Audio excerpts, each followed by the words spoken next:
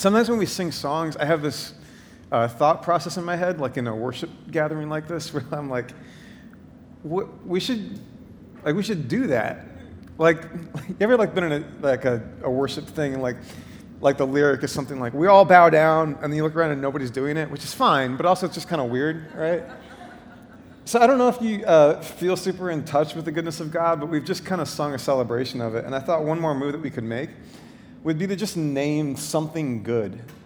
There's this idea in Scripture, every good gift comes from God, that to know anything good is to know something of God. And I just wonder if anybody wants to holler, name something good in your life right now as a way to go a little further into the heart of that. Anybody got anything good? Yes, sir. Blessed. Gary's blessed. Yeah, we're blessed to have you here, man. Yeah. What else? Family. Pizza? Yes. And sunlight. Yes. Warmth.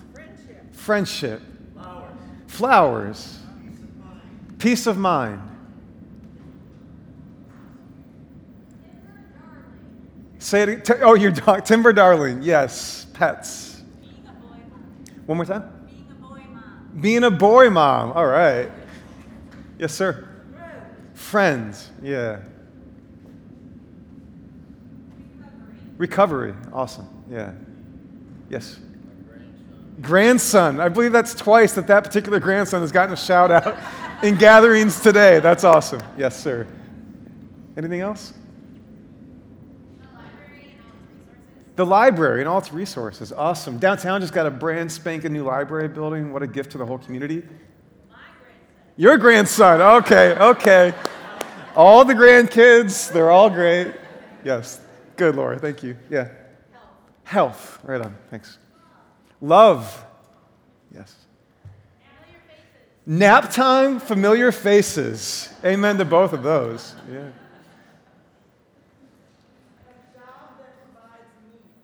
A job that provides meaning? Meaning. Awesome. A job that provides meaning. Yeah. Yes. Art. Yeah. Change. Nice. Cool. Well, thank you for that. I just wanted to go a little further in that direction. Last week, we named some really, really heavy burdens about what's happening in the world. And for us to be a community that tries to tell the truth to one another is to hold that right alongside this other thing, which is that in the midst of some hard things, we're also swimming in some goodness. And we sang about it, so I thought we should name it for a minute. So thanks for doing that. We are working through the Sermon on the Mount, and today is also the first Sunday in Lent. And I want to just kind of locate us in the calendar and on the map a little bit. And then we're going to go a little bit further into the Sermon on the Mount and consider further what it's saying to us. But the Sermon on the Mount, those chapters from Matthew 5, 6, and 7, where we've been listening since back in September to what Jesus is saying, where he says first that God wants to give God's life to you, that no matter who you are, what you've experienced, what you've suffered, what you've been through, what's happened to you, that your life is like a ready vessel for God to give God's life to you and to live God's life through you. And then we've been working through all these pictures and portraits of that life, and even some warnings about how we might miss that life. And we're going to go further into that today. But a little while ago, I was listening to an interview with a public intellectual who said something about this sermon that really rang true for me. I don't know if you know of a guy named David Brooks. David Brooks is a columnist for the New York Times, and he writes a lot of books, and I would call him sort of like a classic sort of East Coast intellectual, sort of moderate conservative public intellectual figure.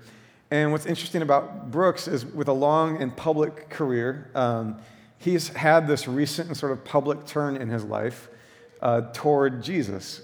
And it's kind of fun to hear Brooks in conversation and on podcasts, because often what I discover is that people are sort of surprised to hear somebody like Brooks be so transparent about this turn toward Jesus.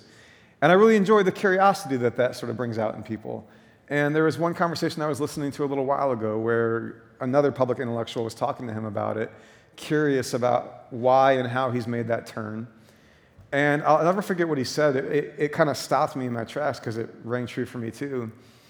He said, he gave a long answer, but part of what he said about this turn is he said, I just can't unhear the Sermon on the Mount. Once I read it and heard, like, I can't unhear this picture of life and the possibilities that it created for me and the possibilities that it might create for us if we live it together. And so that like really stood out to me. And I think some of us have had that feeling since September, right? That as we really try to like listen to what Jesus is actually saying week after week, some of us have discovered we can't unhear it. Maybe you've been encouraged by it. Maybe you've been disturbed by it. Maybe you've been provoked by it. Maybe it's raised more questions than it has answered anything for you. But I think a lot of us have had that feeling, and we want to keep going in that direction, especially starting today with Lent. If you're not familiar with the word Lent or the season, this is what's kind of known as a liturgical season. So this is a season in the life of the church that prepares us for Holy Week and Easter, which is coming around the corner. On one level, it's really quite simple. The word Lent just comes from the Old English for lengthen, which, of course, we're doing this during the springtime, which if you're in the northern hemisphere, the days are lengthening right now. So there's not rocket science to that. It's just the season that happens before Easter. But the backdrop behind Lent is actually that, like, very early in the history of the church, Easter became the day when new converts to Christian faith would be baptized, which, by the way, we're going to be doing as well, and I'm going to say more about that in a minute.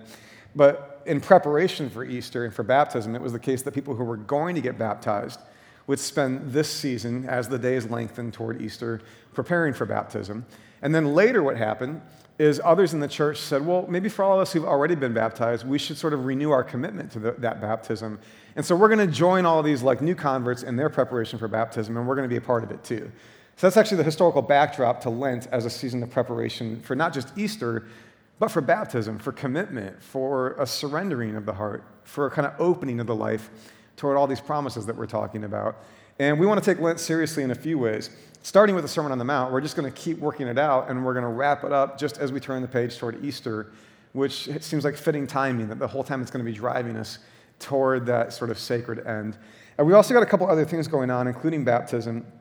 So with everything going on in our church life together, we created a guide, and so I'm going to ask our team to pass these out for you. It's very simple, but we wanted to give you some handles, some ways of reflecting during the season so that you weren't just left on your own trying to figure out how to move through this. So we're going to pass these out. These are for everybody if you want one. We also have this available online in case you prefer a digital copy. Just go to southbendcitychurch.com, look for the resources page on the menu, and you'll see a link to this. You could print out another one at home. You could share it with friends, or you could just sort of keep it on your screen to help you move through this. But I just want to use this to highlight a few things for you that might be helpful during the season, and then we're going to press further into the Sermon on the Mount today.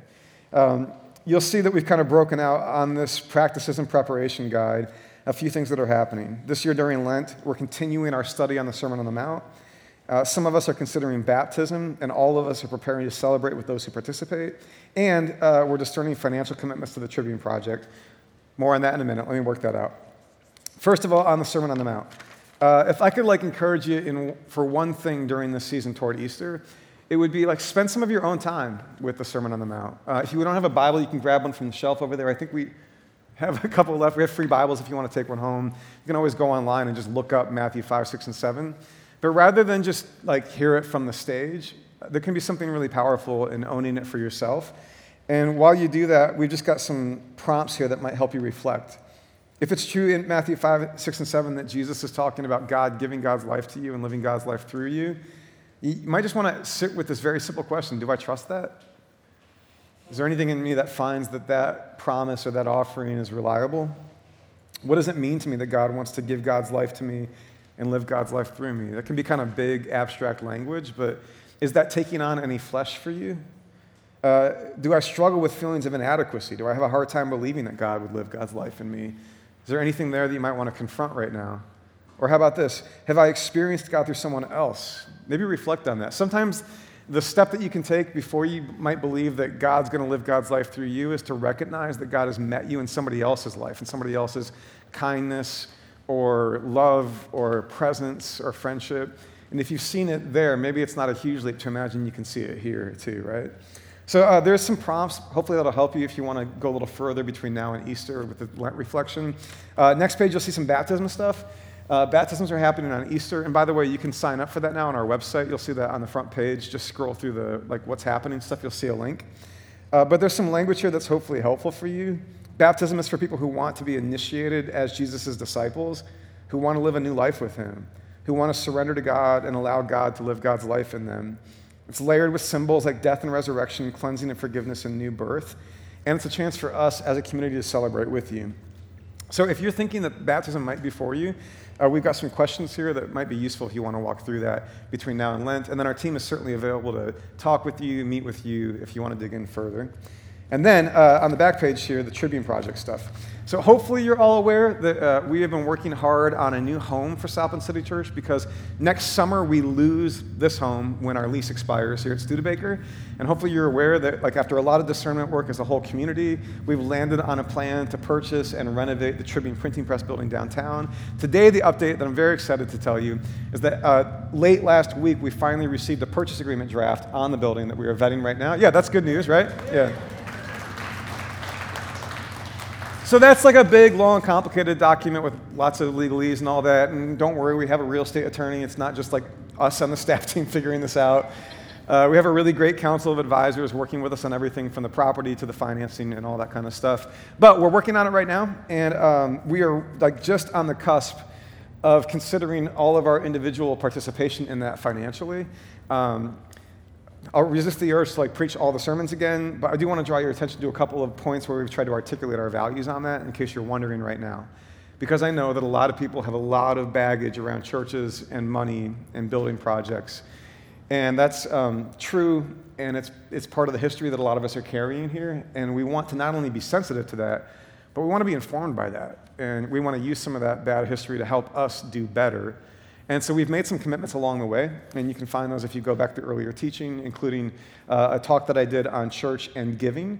In fact, if you go to the giving page on our website, you'll see a link to that podcast episode. So if you haven't caught those, please catch those because we've worked really hard to not just talk about it, but to make some commitments to you, as a community about how it is that we're going to make sure our values show up in the process. And then before long, hopefully right around the corner, if the timeline continues to play out right, there'll be a period of time where we all kind of need to discern together, if we want to make a commitment individually to that project to help fund it over a 2-year giving period. That's coming up, but it's not too late to start thinking and praying about that. So this guide on the back page just has a few sort of frameworks that might help you process that as you're preparing for that step that we're going to take together in a little bit. All of that's going on between now and Easter. That's a lot, right? There's a lot going on right now. One other note that I want to make, which is what happens right after Easter, and this is one of those things that's awkward, because if I talk about it, it might sound like I'm making too big of a deal out of it, but if I don't talk about it, that's bad. So here's the thing that's happening right after Easter that I think will be a blip on the radar, but we should probably talk about it, which is that actually back in 2020, our leadership asked me to consider taking time away on a sabbatical, and that we as a church would pursue a grant to help fund both the church's life while I'm gone and some of the things that I would do. And then, and then COVID, right? Which is the way that every story in this room goes. And then COVID. But we punted that a year, which means last year, while we really weren't gathering much, we tried communicating with you all through the email newsletter, which was our primary tool to communicate when we weren't together, that we were pursuing the grant for that sabbatical, and later that we got the grant for that sabbatical, which is amazing, and we're very grateful. But once again, we have discovered that not many of us read our emails. So I don't know if you are aware of this or not. We really tried to communicate with you, but the day after Easter, I'm going to go away for 3.5 months and spend some time in renewal. A couple of notes on that. First of all, a little bit about my plan. That's not just Jay on vacation. Because it's a grant-funded process, we worked together with our leadership to design a sabbatical that we feel will hopefully both bring me back better and renewed, and bring me sharpened for the things that we do as a church. And so if you've been around, you know that we often talk about rooted faith and a changing world. It's actually the reason our logo is what it is, but that's another sermon for another day. So I'm going to spend some time personally just kind of rerouting my faith. I'm going to spend a while at a monastery and just be in some silent prayer and reflection and some spiritual direction with the brothers there at the monastery. That's just a chance to both be connected in prayer and to be connected to history because it's a very old expression of faith there at the monastery. There'll be some other ways of kind of rerouting faith. I'm also going to do some cultural exploration. Things kind of studying as much as possible communication in the modern world and thinking about how it is that people who have things to say right now say them best, because I think communication's an ever-evolving sort of medium. And so we want to be like good at that. So anyway, those are a couple of examples of what's going to happen on my side of the sabbatical process.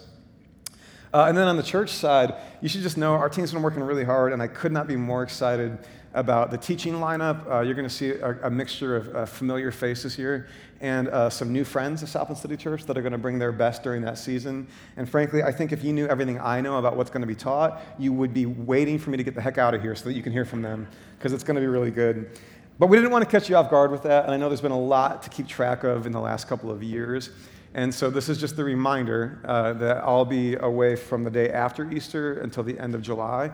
And I love you all very, very, very much, but it's built into the terms of the grant that we don't get to hang out while I'm gone, which is fine with me. I love you all very much, but I will not be in pastor mode during that time. I think it's great for the church to not be in a codependent relationship with its lead pastor, and I think it's great for the lead pastor to not be in a codependent relationship with its church. That's just healthier and better for all of us, and so we're going to pursue that together during that season. And again, I could not be more excited about what you all are going to learn and how you're going to be taught during that time. Sound good? Cool, thank you. All right, let's get to the Sermon on the Mount. Let's get to the good stuff now, shall we? You guys ready for the next text? Here it is, Matthew chapter 7. Jesus says this: "Enter through the narrow gate. For wide is the gate and broad is the road that leads to destruction, and many enter through it. But small is the gate and narrow the road that leads to life, and only a few find it." Let me read that again. "Enter through the narrow gate. For wide is the gate and broad is the road that leads to destruction, and many enter through it. But small is the gate and narrow the road that leads to life, and only a few find it." How's that feel? My first thought when I read this, after reading the earlier stuff from Jesus, is, what happened to cool Jesus?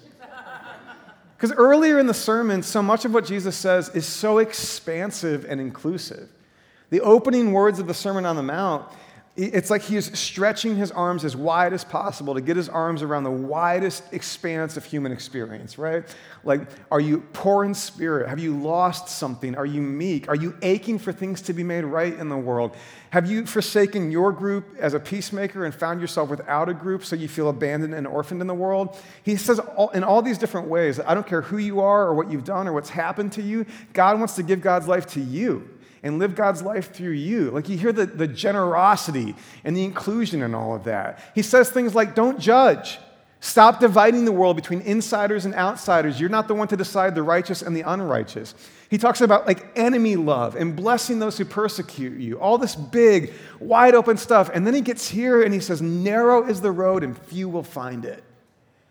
And my first feeling is kind of like what happened to cool Jesus, you know? My second thought is, oh, it's so painfully obvious that he's right. Like, I'm looking at a room full of people who have lived a few years. I'm not calling you old. I'm just saying, like, we've all lived long enough to just know in our own experience that there are like an infinite number of paths by which we can destroy ourselves and one another, right? And that's not news, actually, if you think about it. Some of us have seen in our own lives our capacity for destruction. And we just know that like we are really good at choosing things that are really bad, both for us and for others. Some of us have seen really painful examples of the self-destruction of a person in the life of somebody close to us, a family member or a friend, a loved one, who is just better at destroying themselves than they are at choosing life for themselves, right?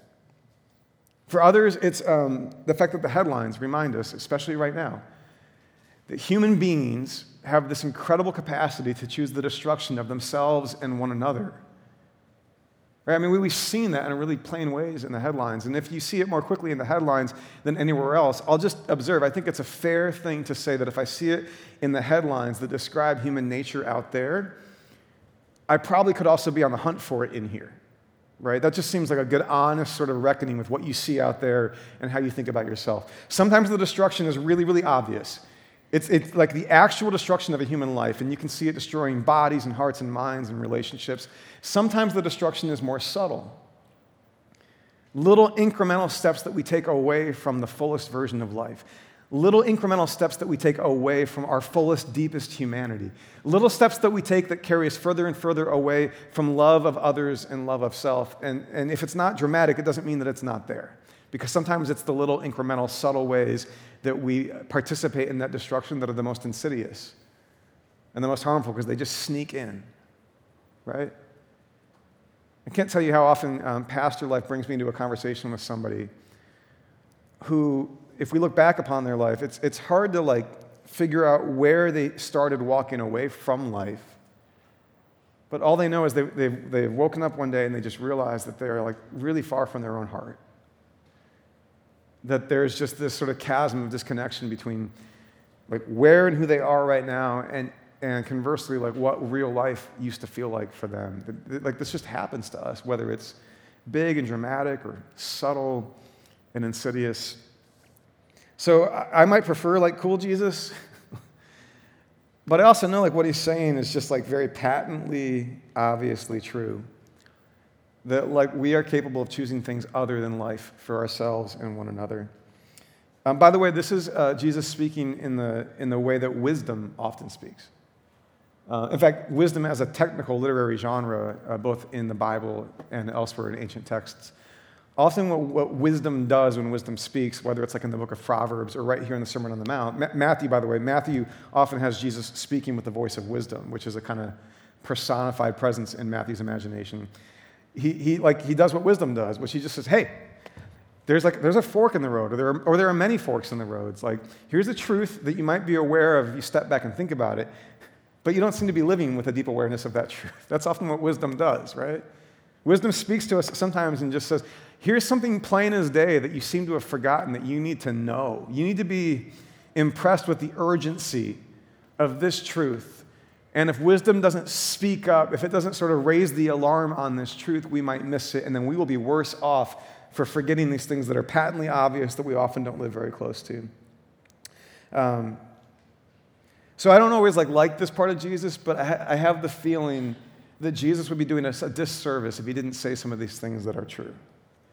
Now, another question that this raises for me when I think about how there are all these different ways that we choose the destruction of ourselves and one another. A question that I feel when I watch political events in the world right now, when I watch the things happening in Ukraine, I don't know about you, but I have this kind of aching thing inside, which is just why did it have to be that way? Why are we like this? Why do we live in a world like this? Why is, and then I start moving into these big kind of metaphysical questions. You might be wrestling with these too. Why does it have to be this way? It feels to me a little bit like an experience that I had geographically a little while ago. Let me tell you what I mean. When I think about why is the road so narrow and why is it so easy for us to fall toward our own destruction, I had a very concrete image of this metaphor a while ago in my life. So I was in Northern California for the first half of vacation, and then I had the second half of my vacation in Southern California. And I thought, finally, I'm going to pursue a dream that I've had for a very long time. I'm going to cruise the Pacific Coast Highway. Do you all know about this highway? So this is the old the old route that runs along the coast of California, from Northern California to Southern California. This is not the big interstate that gets built later in our country's history. This is the old original route, and I've seen pictures of it, and I've dreamed about it, and I've seen movies where they cruise on the Pacific Coast Highway, and I just have this picture to myself of me in the Mini Cooper that I rented, right? My little sporty little car. I'm going to have the windows rolled down. I'm going to have the ocean out there that I can take it in, these mountains. I curated a custom playlist for this drive. That's true. And then I get on the PCH, and it is not what I imagined as an experience. Has anybody here ever driven the PCH from Northern California to Southern? Yeah. Well, maybe you're about to find out that I have less metal in my spirit than you, but I can tell you this is the most terrifying experience I've had in a car in my life. Let me show you, this is a little snapshot here. That's one of the safer portions of the PCH. This little 2-lane highway that rides so close to the edge of these cliffs that it should not be legal in the modern world. And that part happens to show some railing at parts. There's massive stretches with these pinhook turns on the highway. By the way, I'm driving southbound, which means I'm in the lane that's closest to the edge. And I'm telling you, the lane marker and then the shoulder and then the cliff is no further, I'm serious, than my foot to that point on the stage.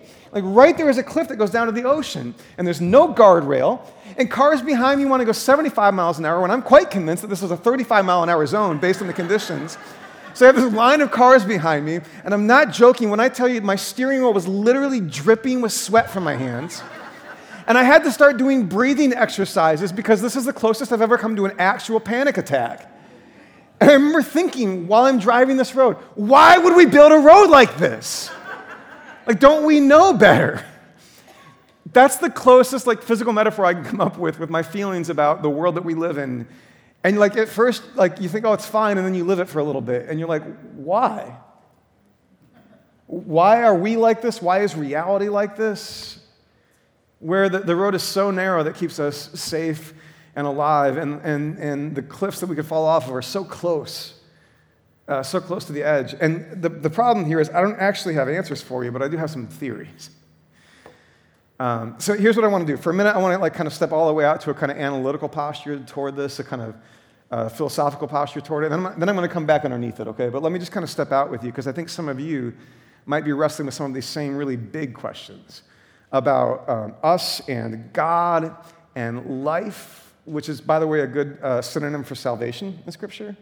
Fullness of life and salvation and life with God. These are all kind of like held together in a kind of conceptual way in Scripture.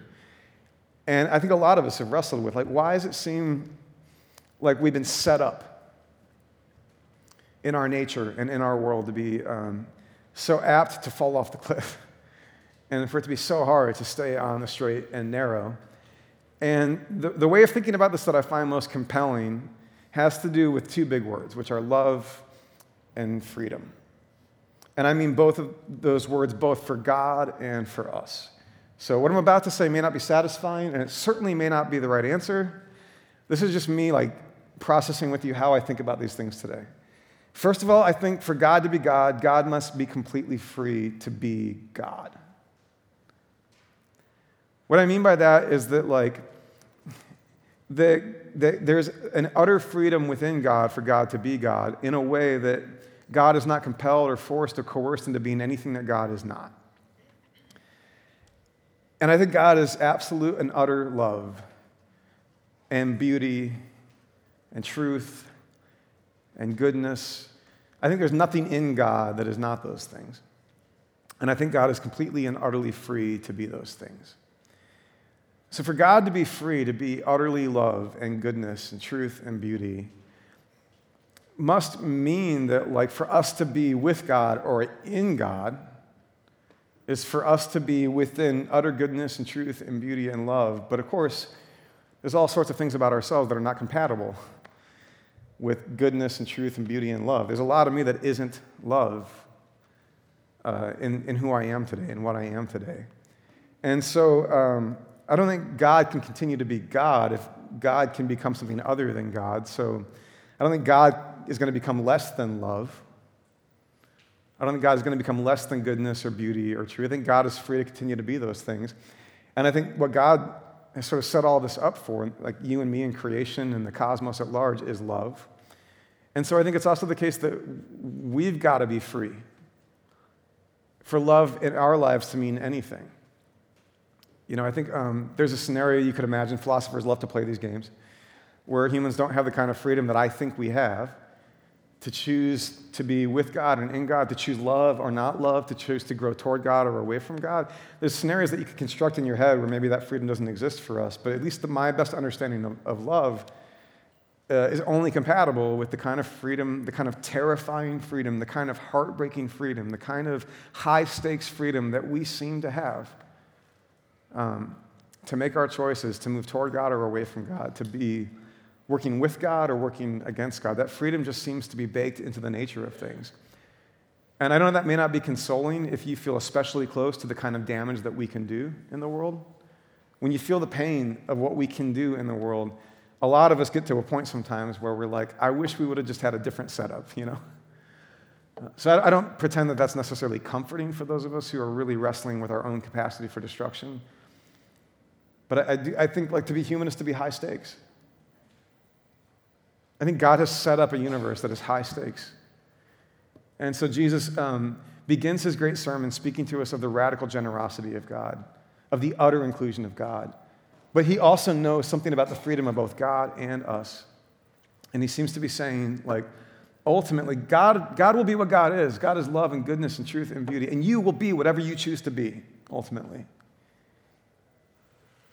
And we will make choices, whether big ones or small ones, whether incremental or dramatic, to to move toward God and to participate with God and what God is helping us become, or we will make choices away from those things. And Jesus knows enough of that truth to speak to us clearly about it and say, hey, like, notice he doesn't say the gate is closed.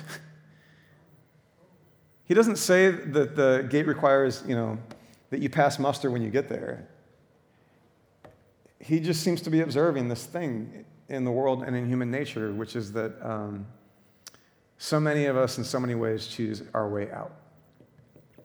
And that's a sobering word, but if he loves us, he will tell us the truth, right? Now, side note, one really tragic thing that happens with this passage that a lot of us have felt in painful ways is sometimes churches or other religious institutions and structures, they take this warning about the narrow gate, and then they make this move, which is like, and we will be the gatekeepers, right? We will be the ones who enforce its narrowness. That seems ludicrous to me, right? If it's true that the road is narrow and the gate is one that few find, I think the logical, compassionate response for any religious community is then, well, then let's be as wide as possible in how we walk with one another so that we help one another get there, right? Like we are not the gate. Southland City Church is not the gate. You know that, right? Southland City Church is not the road. Southland City Church is a community of people walking on that road together, helping one another find it, picking each other up when we fall off the road into the ditch. Like there's no reason that a teaching about a narrow gate should lead to a narrow church. Perhaps the opposite. It ought to lead to like the widest embrace that we can offer one another so that we live out the first part of that sermon that says that God is for everyone, wants to give God's self to everyone, and then we help one another be the kind of people who find the narrow road. That's like the only sense that I can make of what you would do with this. Now, I've just kind of done this sort of analytical distance from the text, where I've kind of stepped back from it, and we had a little like college sophomore dorm room philosophy conversation about freedom and love and all that stuff. And I think those are actually really useful. I'm quite fond of theological reflection. I think it's an important thing for us to do. However, I think that's an important thing to do on the way to the more important thing, which is to ask ourselves, if we think that Jesus is credible, is there anything about his life or his witness or the history that has followed from his life? Is there anything about him that would make us think that he is credible? And if so, the most interesting thing to do with this teaching to me is not to kind of stand apart from it and analyze it and have opinions about it, but the most interesting thing to do is to get underneath it. To submit to it, to take it seriously and say, all right, we want to be people who are vigilant about what road it is that we are walking and whether it is leading us toward life or not. And I think that could be an analysis that any one of us could do, especially during the Lenten season. This is a really fitting reflection for the season that we call Lent. Are we people who are becoming more and more alive? Are we on the road to life or not? Now, the tricky thing about this is some of us, a lot of us, me, most seasons of my life have become so habituated to, so comfortable with something that is less than life, that we don't even realize that we've made peace with our own destruction in these small little ways that sort of tear us down. And one of the gifts of Jesus' life and this teaching from Matthew 5, 6, and 7 is that it can kind of reawaken us to here's what it actually means to be alive, rather than the kind of sort of like subpar sort of like counterfeit life that a lot of us settle for. A little bit like, for example, my roommate, a buddy who I share a house with, who just went keto. Now, I don't know if you have ever had a friend on a fad diet, but they tell you about it a lot, right? So we both work from home, but like most days we find ourselves at the kitchen like at our mutual lunch break, and every day I hear about keto from Dalton right now. But what I'm discovering is that he's figuring out that a lot of the way he felt, a lot of the way his body was operating before he went on keto wasn't actually that great.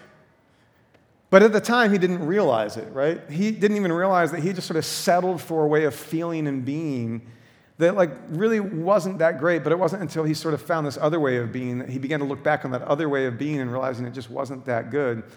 And I think that's the experience of a lot of people who begin to let the life of Jesus and the teachings of Jesus, the entire picture of who he was and what he did, begin to like get into your imagination, begin to, like that's the feeling sometimes, that we realize that the kind of like reactionary, vengeful, merciless, anxious ways of living in the world that are different than what he describes are not the best way of being. And instead you start to wonder, like, what if the life he describes is the one that we could actually have? where we take the violence out of circulation, which is a quote from one of my favorite preachers, where we learn to trust the competency of a creator who's with us every day. Like, what if that could actually be our way of being in the world? Where we live in ever-expanding generosity toward every kind of neighbor, not just the ones who look like us. What if that could be our way of being in the world? And if so, doesn't that begin to sort of show us that all of our ways of being outside of that haven't been life?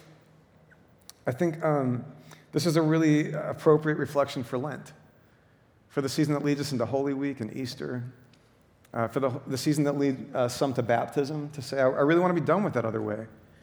I want to be submitted to. I want to be surrendered to this way of being. And the one more move that I think is appropriate for us to make as we hear Jesus warning us about the narrow road and the wide road that leads to destruction, the other move I want to make is that I don't think we are left on our own to get there.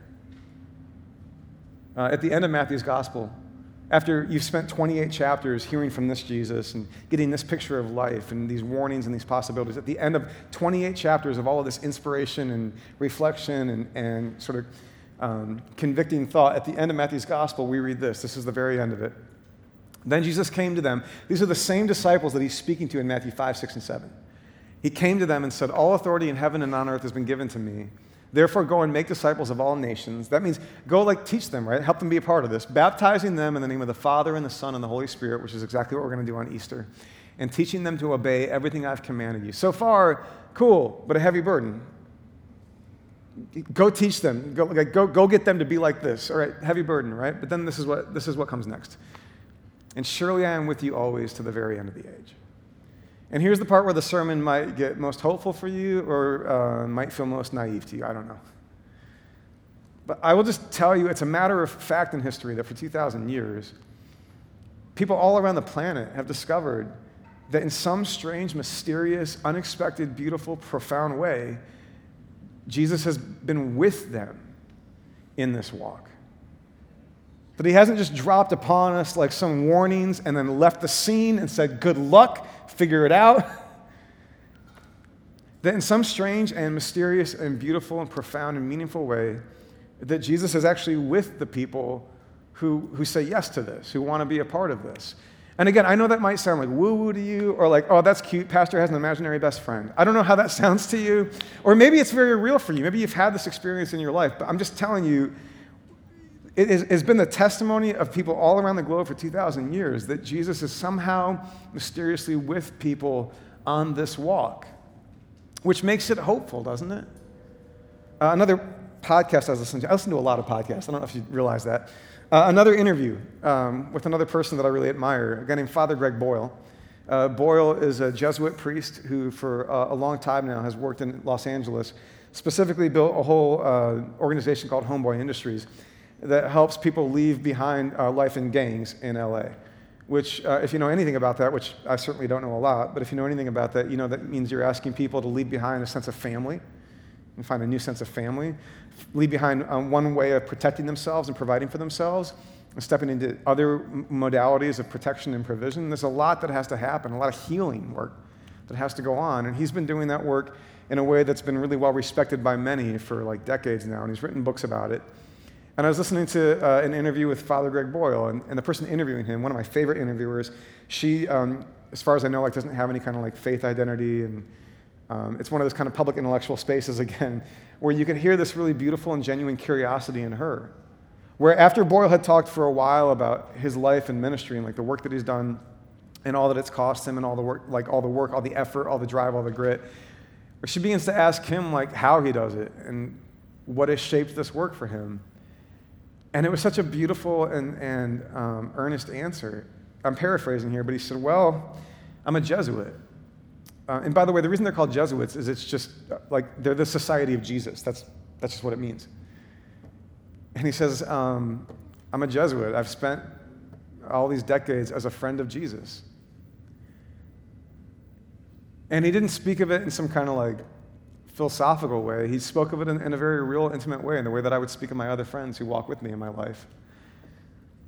And I loved it because it was at the end of a fairly long interview with a really, smart interviewer, and it was a sophisticated conversation about all the layers of intervention required to help people leave behind life in gangs. And then And then for him, when it came time to explain both the things that have sustained him and that have guided him, his answer was this simple, I've spent a very long time as a friend of Jesus, and he's been with me in this. And again, I don't know how you hear that or receive that today. Maybe it sounds like Father Boyle has an imaginary friend. But I'm just telling you, for 2,000 years, people all around the globe have been discovering in mysterious ways that Jesus is with the people who want to walk the narrow road. And he hasn't just dropped this confrontational truth upon us, this warning, and then left us to our own devices to figure out how to walk it, but he's decided to walk it with us. One more note on that, which is that this beautiful eclectic circle of sisters and brothers that you are sitting in right now is specifically one of the ways that we are told to expect Jesus to show up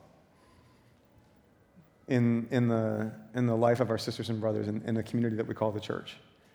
And so we certainly don't do this perfectly, but one of the ways we expect that, one of the ways I expect that is in how we walk together.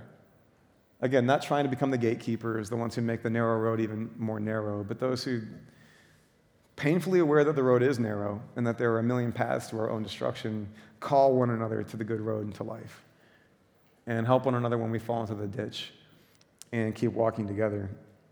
And that's going to be the pattern that we continue to learn together. Again, we're not perfect at this, but we want to keep growing in this direction. That's what Lent is for. It's for an honest reflection about the wide road and the narrow road. It's for preparation, not just for Holy Week and for baptism, but for the celebration of a resurrection, where somehow the life of Jesus became something for all of us. Not just a rabbi who walked around 2,000 years ago, but somehow mysteriously in that resurrection became something for all of us. A presence with us that is still today calling us to life. So that's the plan, that's the pattern. That's where we're going in the next few weeks as we make our way toward Holy Week and Easter. For those of you who are thinking about baptism, I'm certainly praying for you as you discern that. This is not like a high-pressure pitch. We're not going to ramp up the emotions for an altar call. We just want to give you some tools, some handles to consider that. And if you want to talk more, our team's here to do that. And we'll look forward very soon to celebrating the resurrection of the one who said, "I'm with you," because I want you to find that narrow road that leads to life. Sound good? If you're able, will you stand to your feet?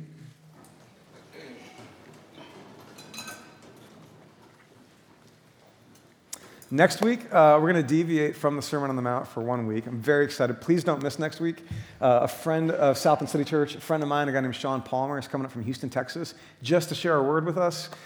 Sean was with us here in October during the week when we had a gathering of sort of church leaders and other stakeholders from around the country, and I can't wait for you to hear him preach. I asked Sean, I said, "Hey man, it's your first time teaching us. Just give us your best hit, specifically on the Eucharist. Bring us to the table." So next week's gathering is a Eucharist gathering, and before we come to the table, we'll just hear from a brother and let him bring his best word for us to find ourselves there at the Eucharist before we come back to the Sermon on the Mount in the weeks ahead. That being said, may you know that God still means it when he says that God wants to give God's life to you. And may you hear the warning. May you let Jesus be the wisdom teacher who comes and points out the thing that we already know, that we are so good at choosing our own destruction. But just when that warning threatens you or defeats you, may you also trust that Jesus hasn't given up on walking with us. And that often the way that we will find Jesus walking with us is in the ways that we walk with one another toward life. May grace and peace be with you.